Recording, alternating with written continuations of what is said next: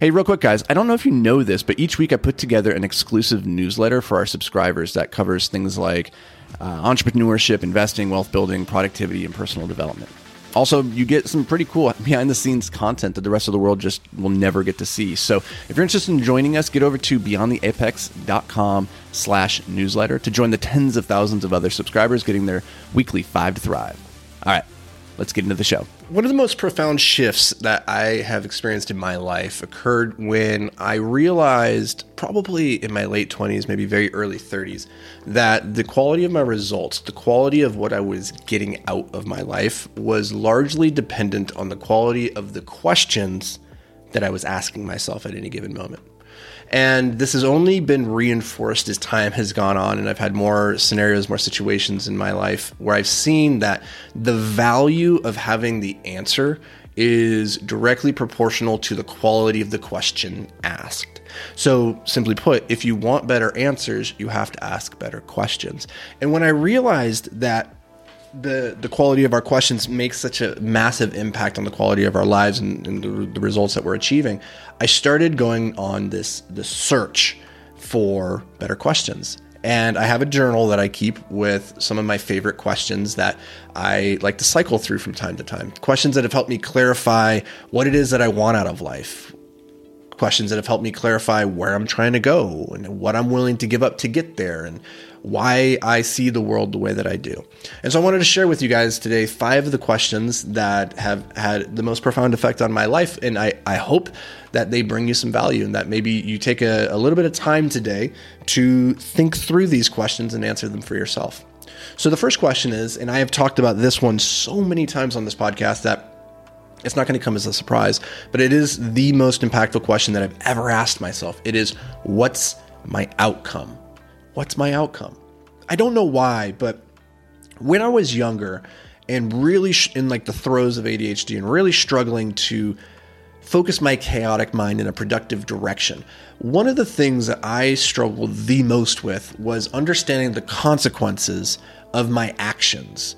And I've talked about this in relation to my tooth, which, I mean, if depending on, when you're tuning into this, you may or may not know, but I am missing a tooth in my mouth.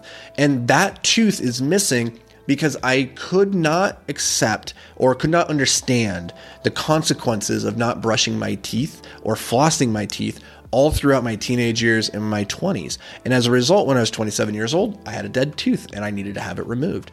And it sounds stupid to say it out loud, but for whatever reason, I have just always had a very hard time understanding the consequences of my short-term decisions in the long term. Like, what are the long-term ramifications if I do what I do right now? And maybe I'm not alone in that, but I think I particularly have a weakness here. Now, the question that really helped me start turning and being aware of that weakness of mine and then start counteracting it was the question, what's my outcome? Now, you might know this, but I programmed this alarm to go off on my phone multiple times throughout the day at random. And with that alarm, it was accompanied with the question, what's my outcome? The idea of this question is that it stops you and gives you a moment to reflect on what it is you're doing in that moment and whether or not, if you continue doing that thing, it's going to move you towards your goals or away from your goals.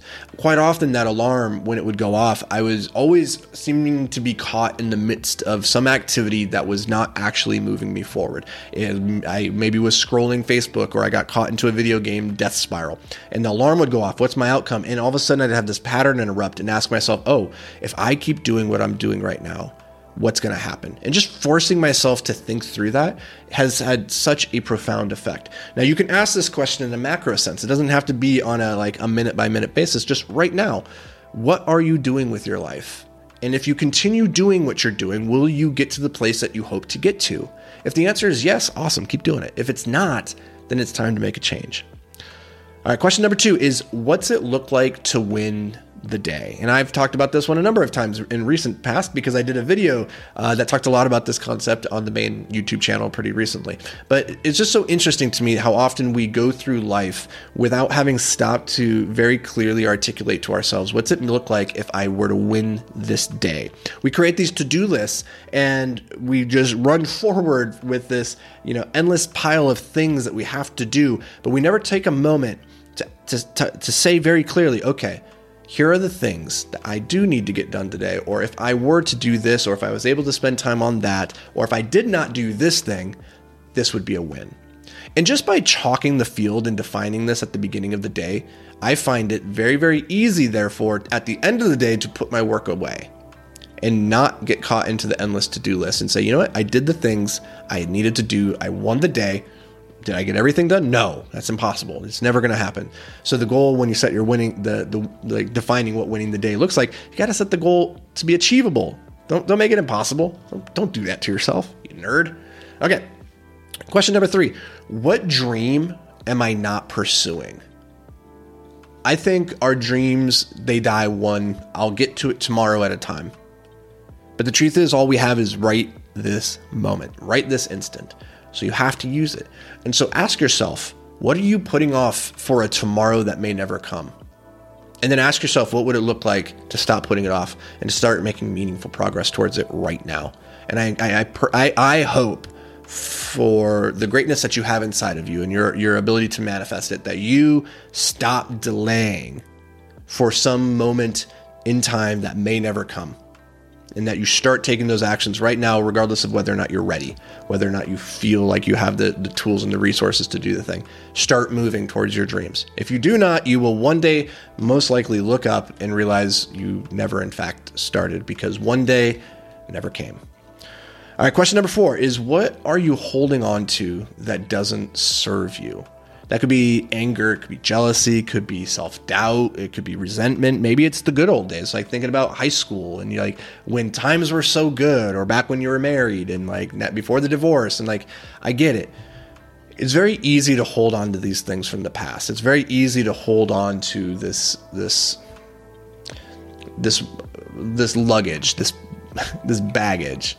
But the path is long and it's hard enough as it is. So I encourage you to drop the dead weight, drop these things that no longer serve you. And the first step to doing that is by taking some time to identify what are those things that you're holding on to that no longer serve you. And then just let them go. I know, easier said than done. But question number 5, who are the 5 people that you want sitting next to you on your deathbed? Who are the 5 people you want sitting next to you on your deathbed? And then the bonus question here that goes with this is, do they know just how much they mean to you?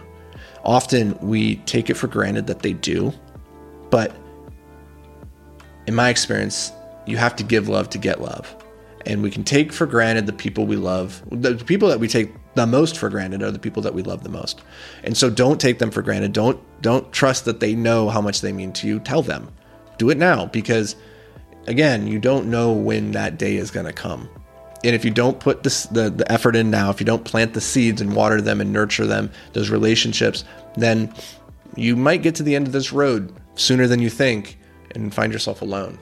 So give love to get love. Go tell those people that you love them. Go through these other 4 questions, and I hope these bring you some insight, some clarity, and a ton of value as always. Thank you for being here, guys. We'll catch you in the next episode. But until then, stay hyper-focused, my friends. Hey, what's up, guys? Real quick, I've been working really hard to amplify my social media presence recently, and recently just started diving into Instagram, which has actually been a ton of fun. It's a cool platform for connecting with you all in just a more personal way. So if we aren't already connected on Instagram, let's change that. You can find me at @TheAnthonyVicino. So go connect. Let's do it. All right, let's get to the show.